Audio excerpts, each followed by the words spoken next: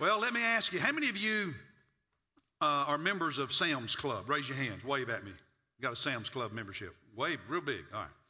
How many of you have a membership with Netflix? Watch your movies and television. Be a lot more hands in the next service for that one. How many of you are members of Amazon Prime, and order a lot of stuff online that way? I do. I can't remember the last time I bought a book in a bookstore. Well, I can, but I shouldn't say that. Marty just sang. I'm sorry about that, Marty. That was bad.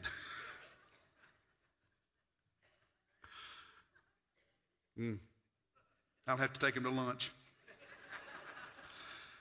How many of you are members of, say, AMC Theater when you buy your tickets to the movies before you go? Anybody do that? I love going to the one in Pineville because they've got those big recliners and you can just lean back and it's like being in a recliner at home and buy your ticket before you get there, have your reserved seat. I love that. Now, the truth is, as Americans, we do not have a problem with membership.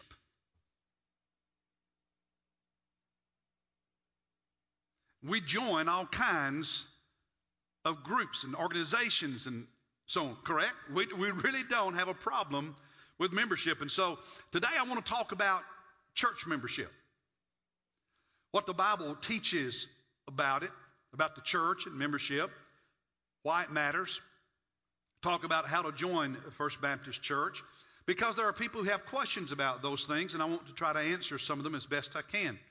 But before we get to what God's Word says about the church and membership and so on, I want to kind of put a human touch on it, share with you the human side of why the church and being part of a church matters. And I want to start by telling you about two men who were neighbors.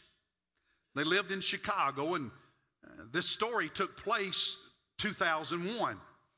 Richard was 81 years old, okay? 81 years old, lived by himself, and according to his neighbors, cared about his privacy more than conversation with anyone. In fact, over the years, he had alienated his neighbors. He had a temper, rarely came out of his house. And he died alone of natural causes in his house, and it was several weeks before anybody knew he was dead. Now, his next door neighbor was Adolf. Adolf was 71 years old, also lived alone, stayed in his house most of the time, seldom came outside, just kept to himself. And in the last several years, his neighbors would sometimes cut his grass because the house just started going down, and sometimes the grass would get 2 feet high, and one of them would go over and cut it just to make the place look a little better. And they just assumed he moved away. Nobody ever saw him. They just assumed he had left town or something, or maybe he left his house.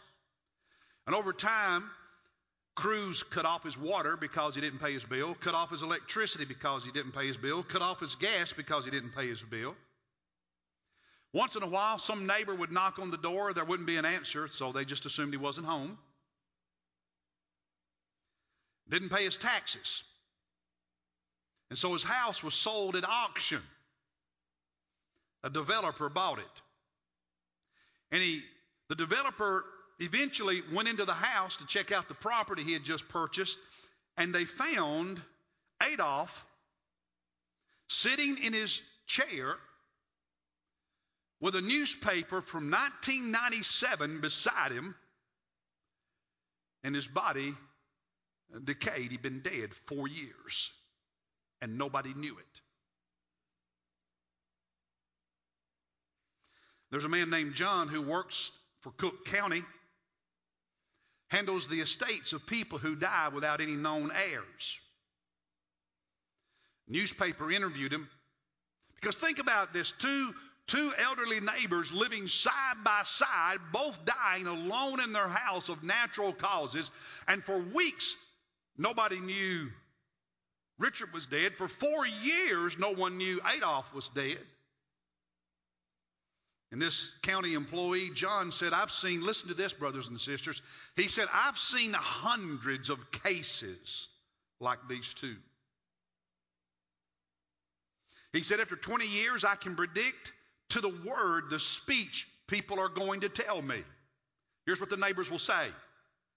He was a private person, very peculiar. Didn't want anyone bothering him. He wanted to be left alone, so we left him alone.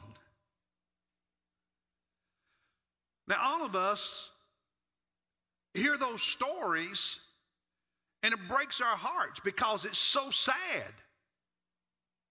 And yet there are people who try to approach their relationship with Jesus in a similar fashion. Stay away. Don't need anybody. Do it by myself. But it doesn't work. For the last 3 decades, one of the phrases we've used at First Baptist is a family of faith, because the biblical understanding of a New Testament church is we are a family, not just any family, but a family of faith because of our shared experience in Jesus Christ.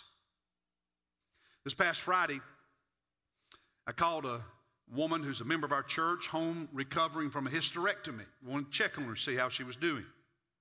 She told me her Sunday school class was bringing her dinner. Recently, I visited a man in the hospital. Late in the evening, he'd had emergency surgery. And in addition to his wife, a deacon of this church and someone from his Sunday school class had sat with his wife late at night while he had surgery. This afternoon, I'll be speaking at a funeral for one of our elderly members who's now in glory. We've had several of those in recent days. Jamie and I often talk, and I have to tell you, quite often we'll talk about how for someone who was 70 years old or 80 years old or 90 years old, people who've been in assisted living facilities and hadn't been to church because they weren't physically able for some time, and we'll comment on how many people were there from their Sunday school class. Every week I receive emails from Sunday school classes in this church because I asked them to send them to me. If you're not sending me your class email, send it to me. Because it has on their prayer request. Every week, these classes, they take prayer requests for needs and concerns and issues and struggles and things that's going on in their lives and in their family. And they type these up as an email and send them out to everybody on the roll so they can be praying for one another. So that's what a family of faith looks like. And that's what people need. We're brothers and sisters in Christ. Not because we're religious, not because we're Baptist, it's because of Jesus Christ. He's our Savior, He's our Lord, and He makes us brothers and sisters. And we have the same Father. Every follower of Jesus Christ, every believer in Jesus Christ has the same Father. My daddy is your daddy is mine. It's God. One family. And as such, family loves being together. We love our Father. We enjoy worshiping and serving our Father as a family. And that's just one part. One part of why being part of a church matters. There's others. That's just one. And by the way, I want you to note something if you haven't already. And me talking about this church, did you notice the role of Sunday school in all those stories?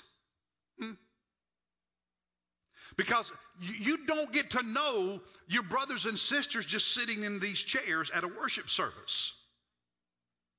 You grow in your relationships with brothers and sisters in Christ by being together, where you can talk and study and learn and pray and laugh and cry and have fun together.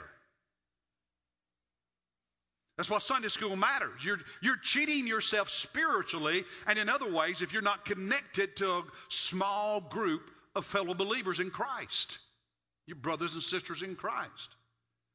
So I hadn't planned to preach on Sunday school, but let me just say, go to Sunday school. It's good for you.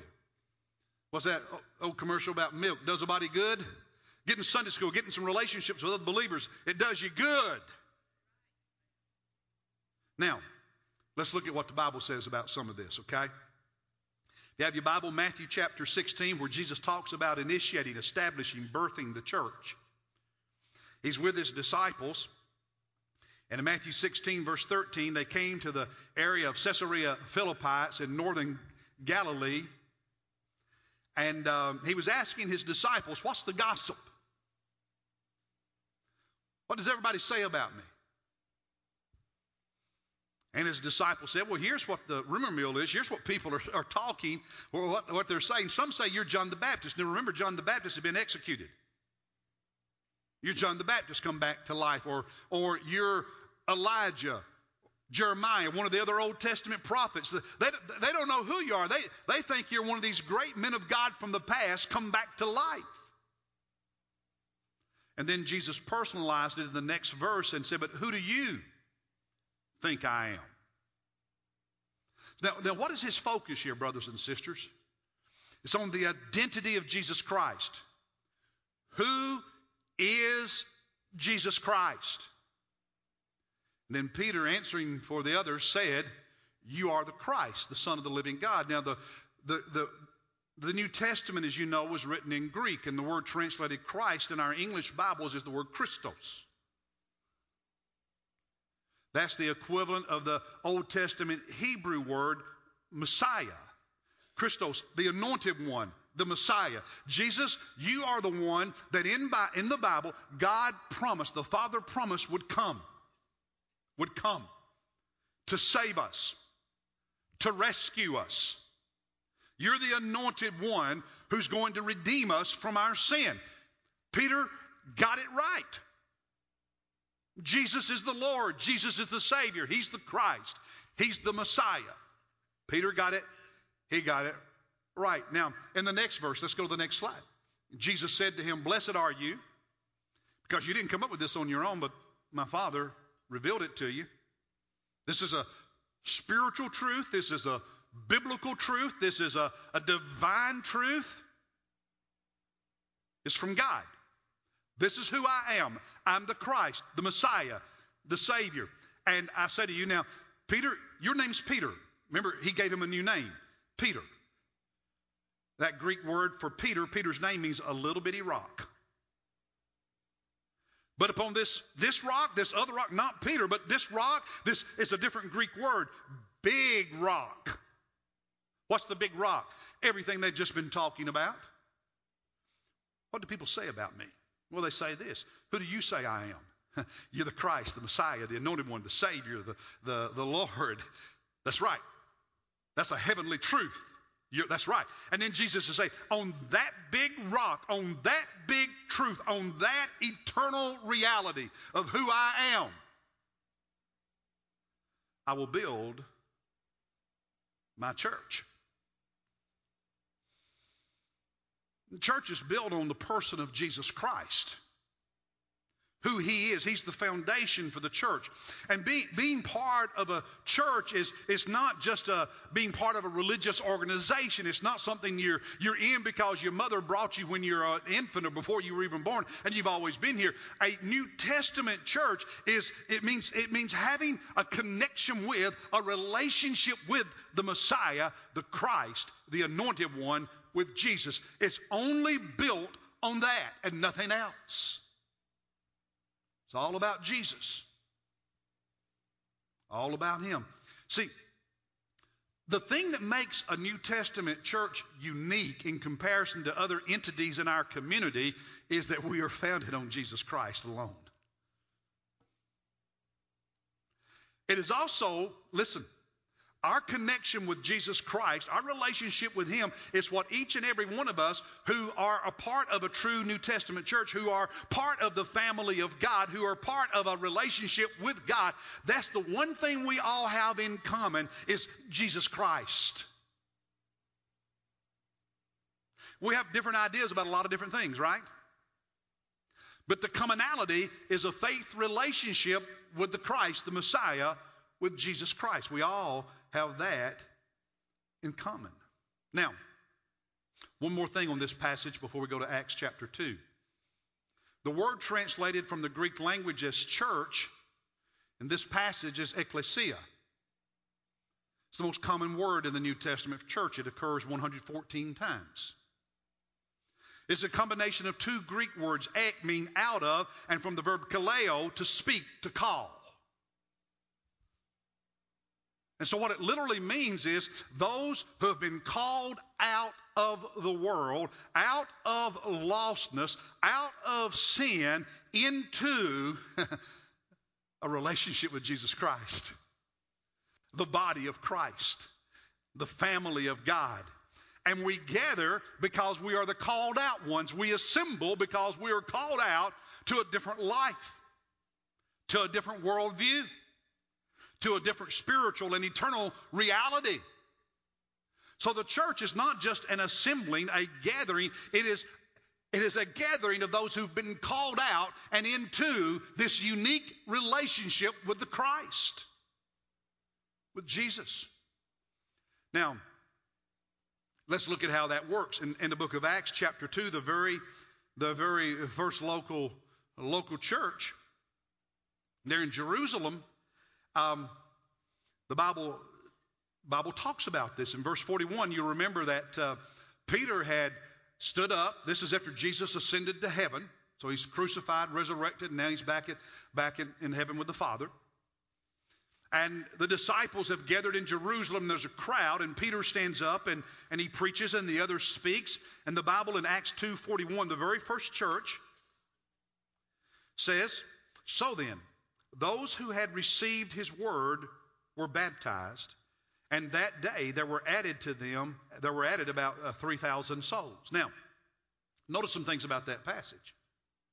Those who received his word. The word, the message, the sermon that Peter preached. What does it mean to receive it? They owned it. They believed it. And when you read Peter's sermon in the earlier verses of that chapter, it's all about Jesus. It's all about Jesus. It's all about Jesus. And so at the end of that sermon, the Bible says those who received it, those who agreed with it, believed it, trusted it, placed their faith in it, they were baptized. Now notice the receiving, the believing preceded the baptism. And how many were saved that day? And how many were baptized? How many? It tells you. 3,000. Now, to know that, they had to count. So there's a sense in which there is a list of who's making decisions and becoming part of the body. And so in this one verse, in the very first church, you have the preaching of God's word. People respond by receiving it, by believing it. Once they believe, they are then baptized and added to the body. And on that particular occasion, there were 3,000. Now, you drop on down, a summary of what's going on in the days to follow was found in verse 47 of that chapter that says they were together praising God, having favor with all the people. And notice this, the Lord was adding to their number day by day those who were being what? So who was being added to the fellowship? Who was being added to the church? Who was being added to the body of Christ? Those who were what? Being saved. What does that mean? Who were choosing to place their faith in Christ for the cleansing and forgiveness of sin. That's the New Testament pattern. Salvation comes before baptism. Salvation comes before church membership. Now, as Baptists, historically, we use a phrase to summarize some of this. It's called believers' baptism by immersion. Because one of the questions people ask is adult baptism versus infant baptism. And that's not the proper way to frame that question, because it's not adult baptism versus infant baptism. Notice the statement again. So, believers' baptism by immersion. Can you say that with me? Believers' baptism by immersion. Say it again. Believers' baptism by immersion. Why? Because in the New Testament, those who are baptized received the word, were believers first. There's many passages we could look at that make that clear. So there's belief. That comes first, then baptism. Why? To identify you, just as this wedding band identifies me as a husband. Doesn't make me one, does it? But it's a symbol that I am one. That's what baptism is. It's a symbol, it's a picture that you are a believer, a follower of Christ. And then by immersion, that's the reason we have the big baptistry rather than the little one in some of our other faith churches, Christian churches. We don't sprinkle, we immerse. And many reasons for that, but the two most basic ones is the meaning of the word. The Greek word is baptizo. Was not translated into English when the Bible was translated into English. It was transliterated, which means they took the Greek word and the Greek alphabet, matched it with the corresponding letters in the English alphabet, and created a new word. The Greek word is baptizo, beta, B, alpha, A, pi, P, tau, T, etc. And you get a new word, baptize. Baptizo means to submerge, to plunge. If a ship was to sink in the Mediterranean Sea, it was baptized, it was baptizoed.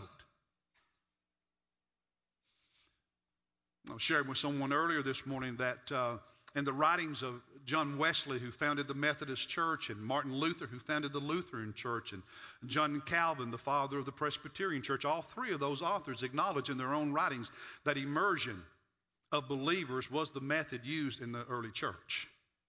Don't have time to give you the history lesson of how that changed over the centuries. But historically and biblically, that's the way it was done in the early church. And so we say it's what the Bible teaches. It's the history of the early church. We're going to keep doing that. So it's believers, baptism by immersion. And there are other reasons. Don't have time to get into those today. But there's a baptism class, by the way. And if you're wanting to learn more about baptism, Brother Jamie on our staff will be teaching a baptism class. I believe it's on Sunday, April 8th. You can sign up. Well, the Connect card's already been collected. You can email, call the church office, or stop at the Next Steps table in the back after the service and sign up for the baptism class. It's a 1-hour class on Sunday morning. You can take it either at 9:10 or 10:30. Your choice. He repeats it twice on Sunday morning. So, believers' baptism by immersion. Now, I want to talk for a moment about is church membership biblical? Because occasionally I'll run into somebody who has a question. I just don't think it's biblical to join a church. I just don't see why you need to. And I could spend 2 or 3 Sundays just looking at Bible passages talking about this issue. But let me just hit a few things real quick on this, and then we'll get to the benefits of being part of a church and then how to join the church, okay? Hebrews chapter 13, verse 17, something you may not have noticed before, but let me point it out to you. The Bible says, obey your leaders and submit to them, for they keep watch over your souls as those who will give an account. Now, I don't have time to unpack what it means to be, a leader in the church. That's not the point I'm trying to make today.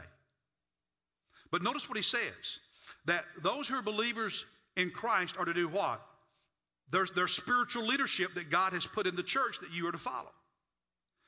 And then he says to those leaders, they keep watch over your souls, your spiritual health, your spiritual life, and they will give an account. In other words, when I stand before God as a Christian and as a pastor and a preacher, God is going to hold me accountable for what I have done to care for your spiritual life. You're being fed on the Word of God and the truth of God. That He holds me accountable for that above everything. I take this pulpit seriously. The teaching ministry of this seriously, because that's the number one responsibility God has given every preacher, is the spiritual care of people. The feeding on the Word of God. Now, here's the thing. How can I be held accountable for people who are not officially part of the flock I'm supposed to feed? People who just show up and don't show up whenever they want and go to 20 different churches, just depending on how they feel that day. How can I be accountable for people who won't commit? And how can the flock submit to spiritual leadership if they don't want to believe in an official participation in and commitment to a local church? Does that make sense? There's many other passages that we could look at, but I just want to point that out. One more real quick. 1 Peter chapter 5, verses 1 and 2, he's talking to the elders in verse 1. And he says he's an elder, Paul, or Peter rather, who wrote it. He's an elder, a pastor, leader in the church. And then he says the elders in verse 2 are supposed to shepherd the flock of God. But notice this, among you. Is that hinting at anything?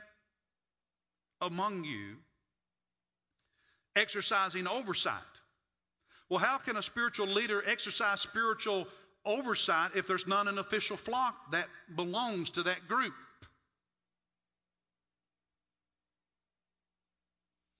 You have in the book of Acts when they elected a group of men that we consider the first deacons. Who elected them? The spiritual leaders called the church, the body, the believers together, and the believers elected them. Is that not true? That's a group of believers, a body, a local church. There's passages in the book of Timothy that give very clear instructions for an official group within a local church called the widows that the church was to assist. On and on I could go for 2 or 3 Sundays just on systems in the New Testament that point very clearly to membership in a local church. And when people argue that membership in a church is unbiblical, they're not on sound footing biblically. Many passages we could talk about, but I just want to get that out there. Now, very, very important. Let's talk for just a moment in machine gun fashion about some of the practical reasons to belong to a church, and then we'll talk about how to join this church. Here's one reason. We need other believers. All of us understand that the people around us influence us, help shape us, true? You parents and grandparents, are you ever concerned about who your kids and grandkids hang out with all the time? Huh? Why?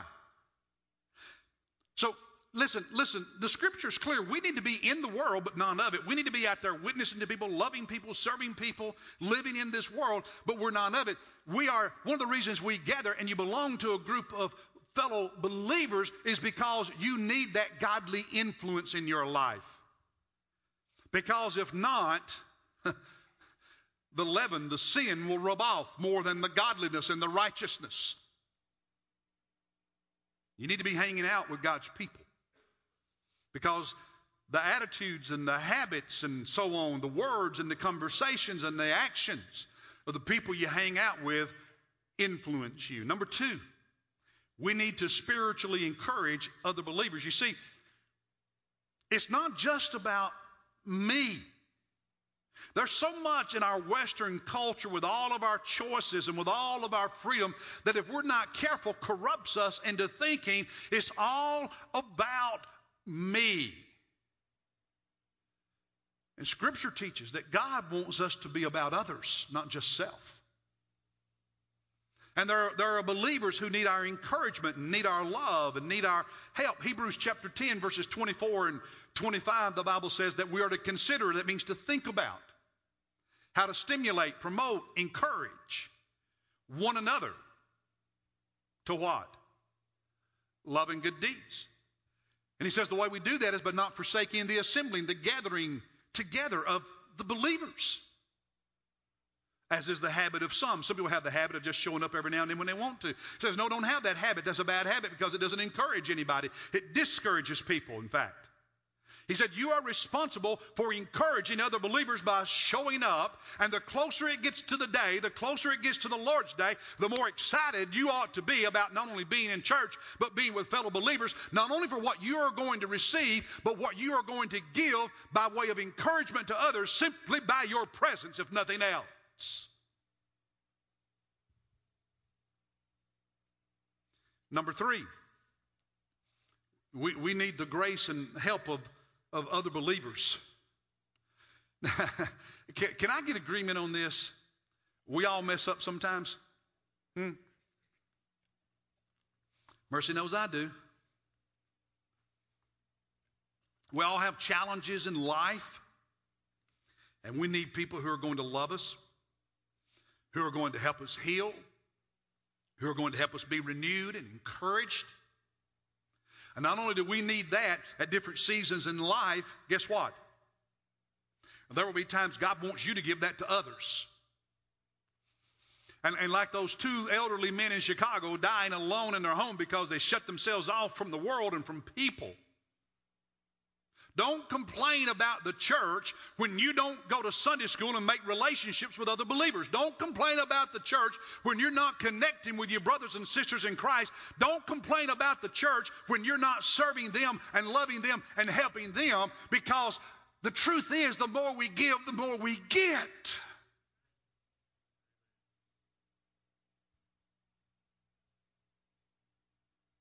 We need the grace and help of each other. Number 4, we need to show the world that we're part of God's family. We need to identify ourselves with the people of God as a witness to the world. Now, folks, Thursday night I want you to look for me on CBS. Because Stephen and I are going to be sitting in seats about halfway up when Kentucky plays in Atlanta Thursday night, whether it's Kansas State or Baltimore, Maryland County, whatever that team is called. We don't care. We're going to be there, and I'll be in blue. So look for me. All right? And if we win Thursday night, I will be there Saturday. Because I'm not ashamed to be identified as a follower of the Cats. Go Big Blue. Okay? Are you ashamed to be identified with the people of God?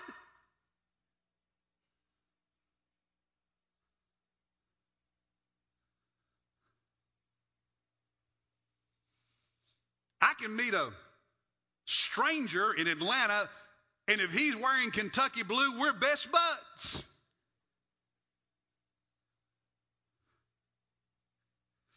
But that's even deeper among brothers and sisters in Christ when we allow it to be. You get my point? See, think of Sunday like a family reunion. Don't be that old grouchy cousin who never comes.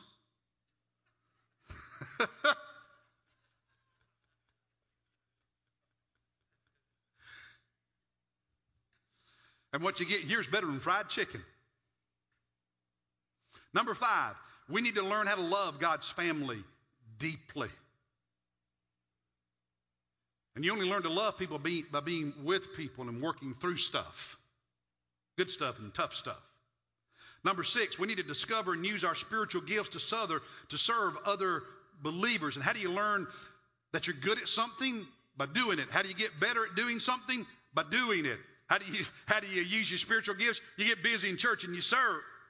Number 7, we need to be encouraged and challenged to grow and mature as followers of Jesus. Just like God's Holy Spirit is speaking to some hearts this morning and challenging you because you're hearing the Word of God, you need to expose yourself to that experience every day of your life, every Sunday of your life, so you can be challenged and encouraged to grow and mature.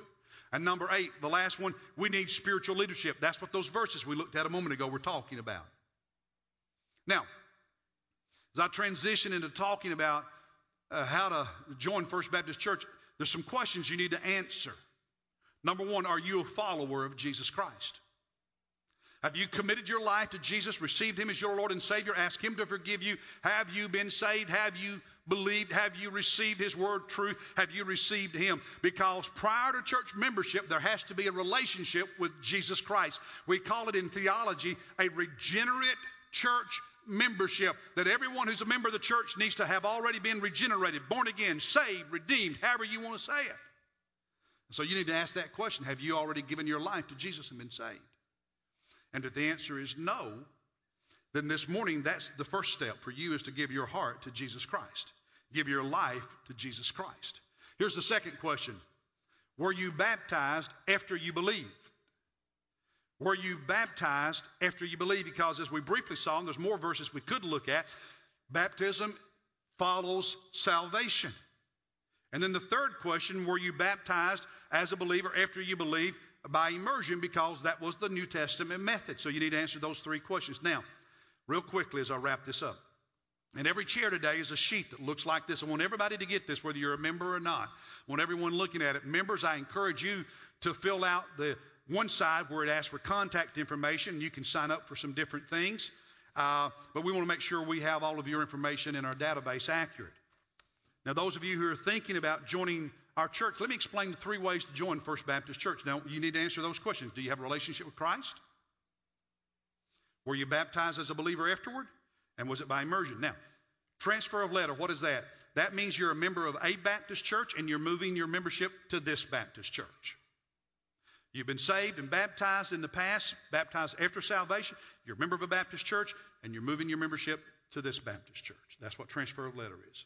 Statement of faith in previous baptism as a believer by immersion. You're not a member of a Baptist church, but you have been saved. You have given your life to Jesus Christ. You were baptized, but it was after you gave your life to Jesus, not before. It was after you gave your life to Jesus. And when you were baptized as a believer, it was by immersion. But you're not a member of a Baptist church. We take you on your statement that you've given your life to Jesus. You were baptized afterward, and it was by immersion. We take you in your statement. We still communicate to the church that you're coming from. And so you would be joining by statement. Baptism is either you're a new believer who's never been baptized, or you were baptized before believing in Jesus, whether it was as a child or an infant, but it was before you personally believed in Christ, or it was not by immersion after salvation. And so in those cases, you would be joining by baptism. And then there's some other information we ask you to fill out on that card. And there may be somebody here at the bottom who thinks you're a member of this church, but you're not certain. And we can check and confirm that for you. So I'm going to give you a moment to fill this out and then say to you in just a moment, ushers, be ready, because ushers are going to collect all of these forms. And then this coming week, pastors will call those who are choosing to join the church today and discuss your decision with you. And then next Sunday or a following Sunday, we'll have some reserved seating, and we'll do the Presbyterian style where we'll just introduce you as a group to the church family.